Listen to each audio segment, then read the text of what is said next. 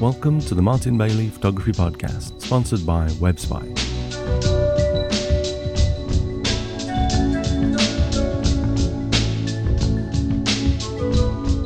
It's March 29th, 2010, and this is episode 236. Last week I released a review of the new Canon EF 7200mm F2.8L lens, the new version 2. And was asked how the version 2 of this new workhorse lens from Canon fares with their extenders or teleconverters. And I'm really pleased that the listener asked quickly, as I sold this lens on Saturday. But before I took it to the store to which I sold it, I did a few more tests, but with the converters attached this time. And so today I'm going to share those results with you as well. Before we jump into the main topic, I'd like to say a huge thank you to our sponsors WebSpy, the internet monitoring, analysis and reporting specialists. And as usual, I'd like to ask you to tweet the message thanks to @WebSpy for sponsoring the @Martin Bailey Photography Podcast on Twitter to show your support. To find out more about WebSpy and their products, go to webspy.com/mbp and use the discount code MBPWSY for a 10% discount on anything that you buy. I'd also like to thank all of those of you that thanked WebSpy last week on Twitter. It was nice to see that for the first time in a few weeks because I hadn't been asking. But I really do appreciate it when you guys do that little message as well. So thanks very much, everybody, for doing that.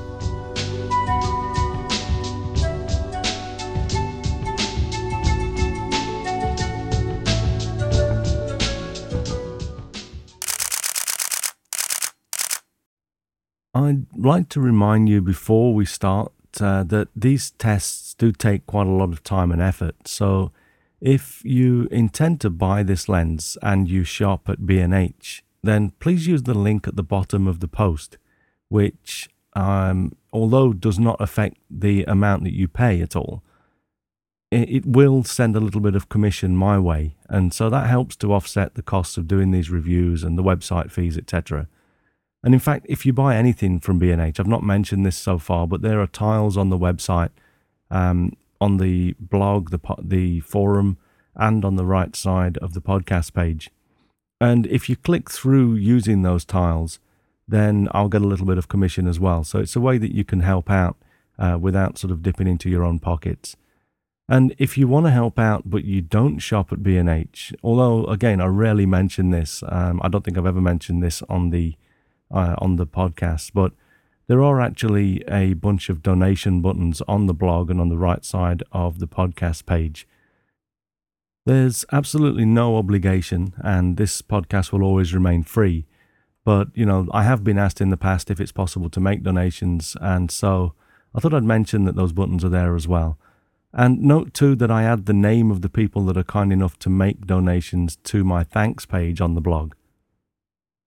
So I was really pleased that I was reminded to test the new version 2 70-200mm lens before I sold it on, as I used to use mine with the 1.4 times extender regularly with my old 5D. It was partly because I could use the old 70-200 with the 1.4 extender that I sold my old 100-400mm.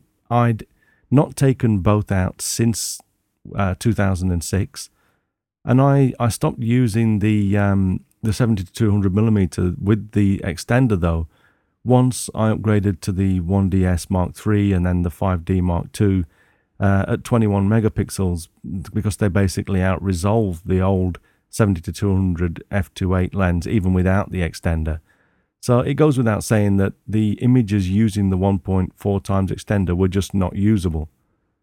It was because of this that I'd failed to think of this combination when I did my original tests.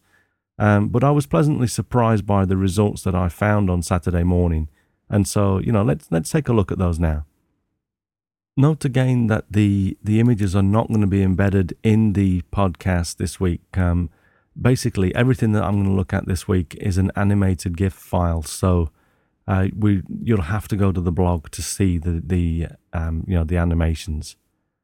Once again, I used the ISO 12233 resolution test chart that I downloaded from Cornell University's website.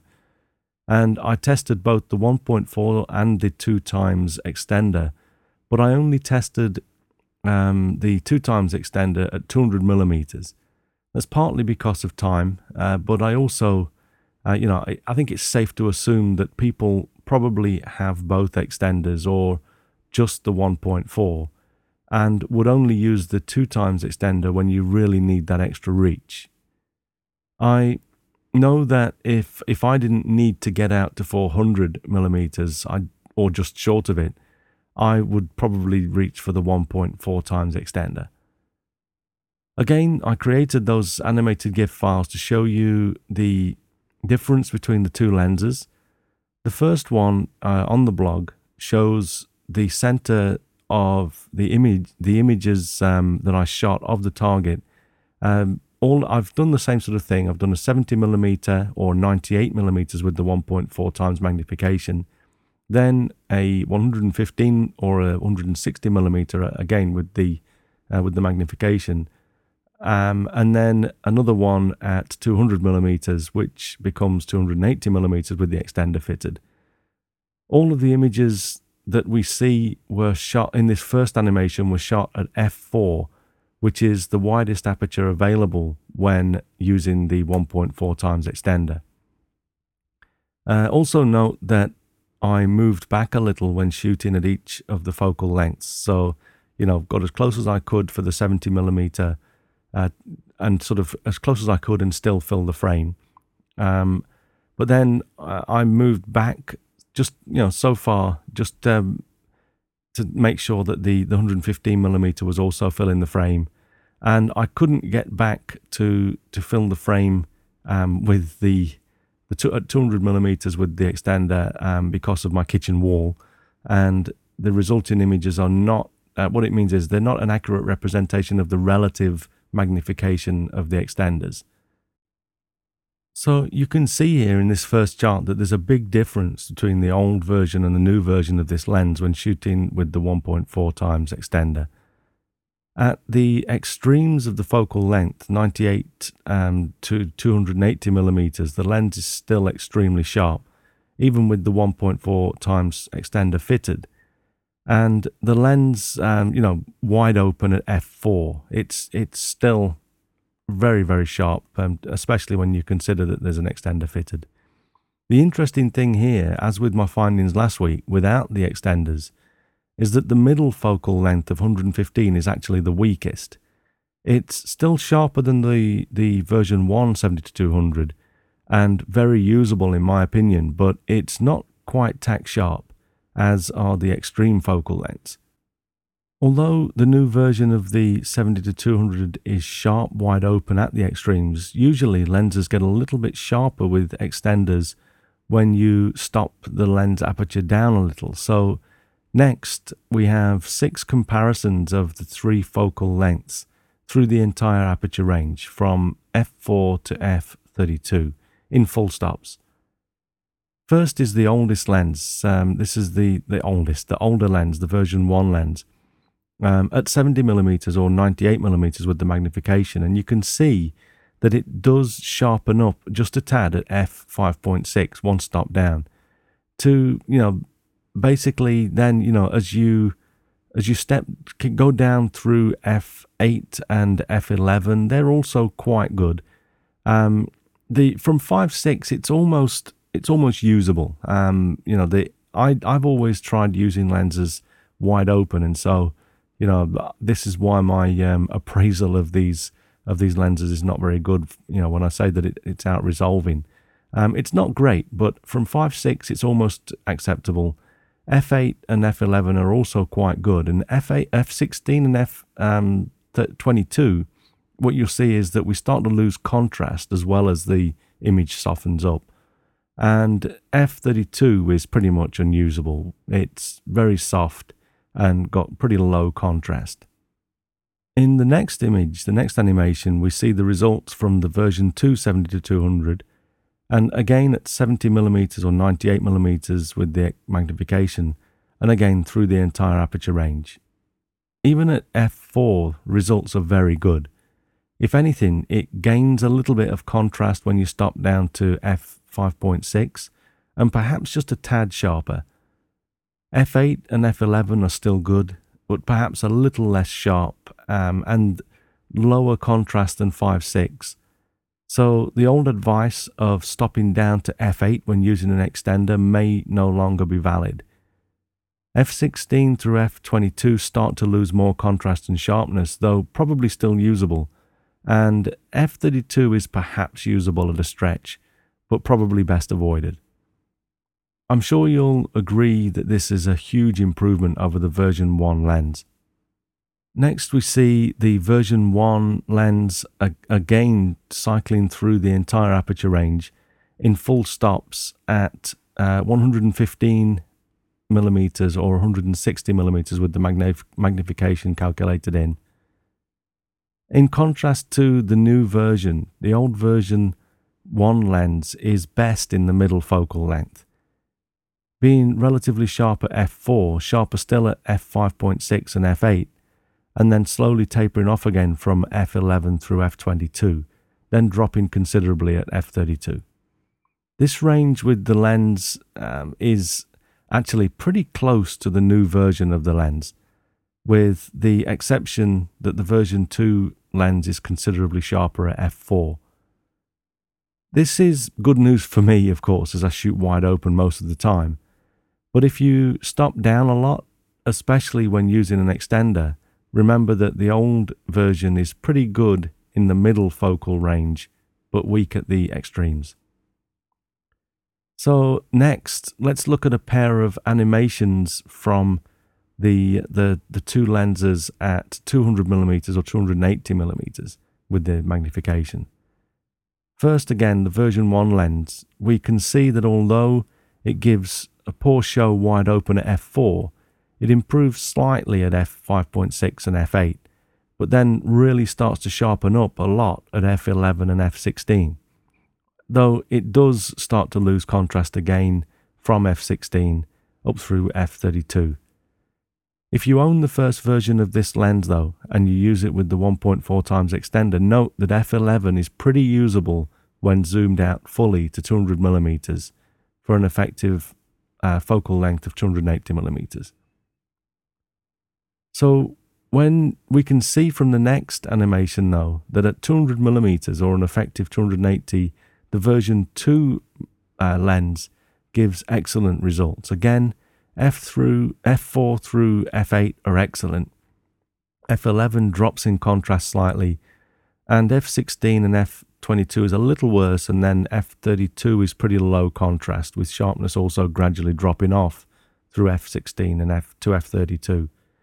Still though, this is very usable, and when you consider that you'll usually be using an extender to get that extra reach, this result on the long end is very encouraging.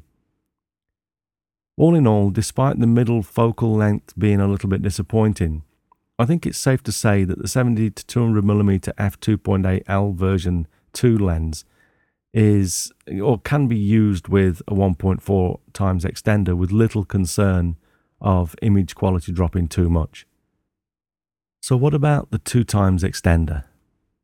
Next we have an animation showing the difference between version 1 and 2 of this lens, with the 2 times extended fitted shooting wide open at f5.6 this time, because that's the new maximum aperture when using the lens with this extender.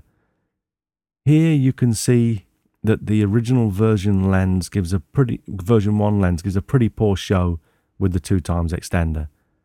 Most lenses do actually. The only lens that I own that I can comfortably use the 2 times extender with is the 300mm f2.8 lens.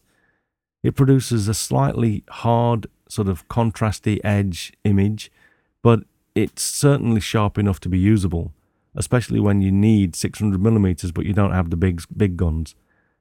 It's hand-holdable too. If you can get a fast enough shutter speed, it's certainly a weight that you can handhold for limited amount of time, I should say.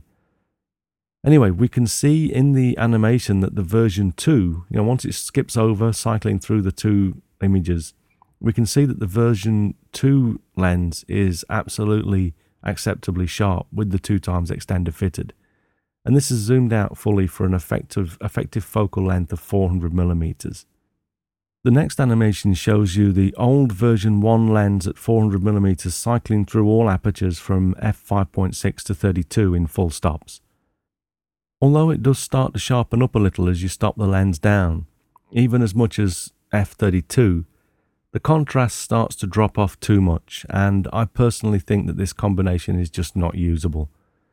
Even in a push, it's just not the sort of thing that you want to be using, and certainly not handheld. By the time you get down, you get the image sharp enough by stopping down to f32. That's where it starts to get sort of anything remotely resembling sharp. By that time, you stop down so far that you need a multi-second exposure, even in good sunlight, so it's just not hand-holdable. This last animation shows the version 2 lens with the 2x extender stopping down from f5.6 to f32. As I mentioned earlier, f5.6 is very usable, and f8 is perhaps just a little bit better, and f11 looks similar to f5.6, and then it starts to drop off from f16 to f22. It's pretty soft with low contrast, and f32 is a little too soft and lacks too much contrast for comfort. Otherwise though, I'd say that this is a pretty usable combination. Being able to use the 70 to 200mm with the 2x extender from f5.6 through to f11, that's a pretty big bonus, and I'm glad I was reminded by that, so I do need to thank the listener for raising the question. I will try using both extenders in the field in the coming weeks as well, and will certainly report my findings back later based on some real-world examples, especially if I find that in the field it doesn't quite match what my tests have shown here. In general, though, I'd say that these tests confirm that the old 70 to 200 F2.8L lens was not really usable with extenders, although it did perform pretty well in the mid-focal range. It also shows that the version 2 70 to 200mm f2.8 lens is very usable with the 1.4 extender and looking pretty good with the 2x extender as well, which is great for when you just don't want to take the longer glass, or you just can't take the longer glass with you. It is also a viable alternative to the 100 to 400mm lens in my opinion, which I was not happy with after my days when I was shooting with the 20D at 8 megapixels, which it could just about cope with. There are sharp spots with the 100 to 400, and the slight amount of sharpness, or the slight softness I probably should say, is certainly offset by the versatility of the lens. But I won't miss mine until Canon release a version 2 of the 100 to 400 as well. That would get me thinking.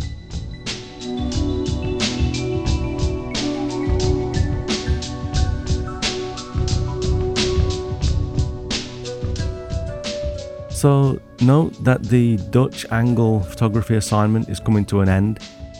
So if you haven't got your entries in already, you only have a few days more if you're listening to this podcast soon after release, or you're too late if you are listening more than 2 days after this podcast is released.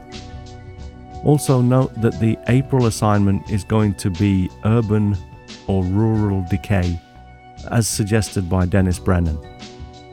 This is just a heads up though, until we enter April, it's really just to give you a little bit of time, a few days to start thinking about this. Your actual photograph that you enter must be shot in the month of April 2010. And remember that you can only enter one image per month, so make it your best shot. Thanks again for listening today, and remember that you can find me on Flickr and Facebook as well as Twitter, and of course my blog and the photography forum. All links are on the top page at martinbaileyphotography.com, so drop by and check that out. And I'll be back next week with another Martin Bailey Photography podcast. But in the meantime, you just have a great week, whatever you're doing. Bye-bye.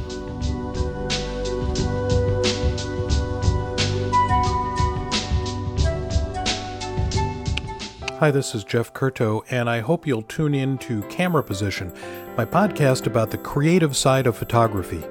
As a 30-year professional photographer, I have long believed that the why of photography is a lot harder than the how. What do we do with it? How do we express ourselves? How do we continue to pursue our passion in photography? And that's what Camera Position is all about. Find me at cameraposition.com or on the Photocast Network. Thanks.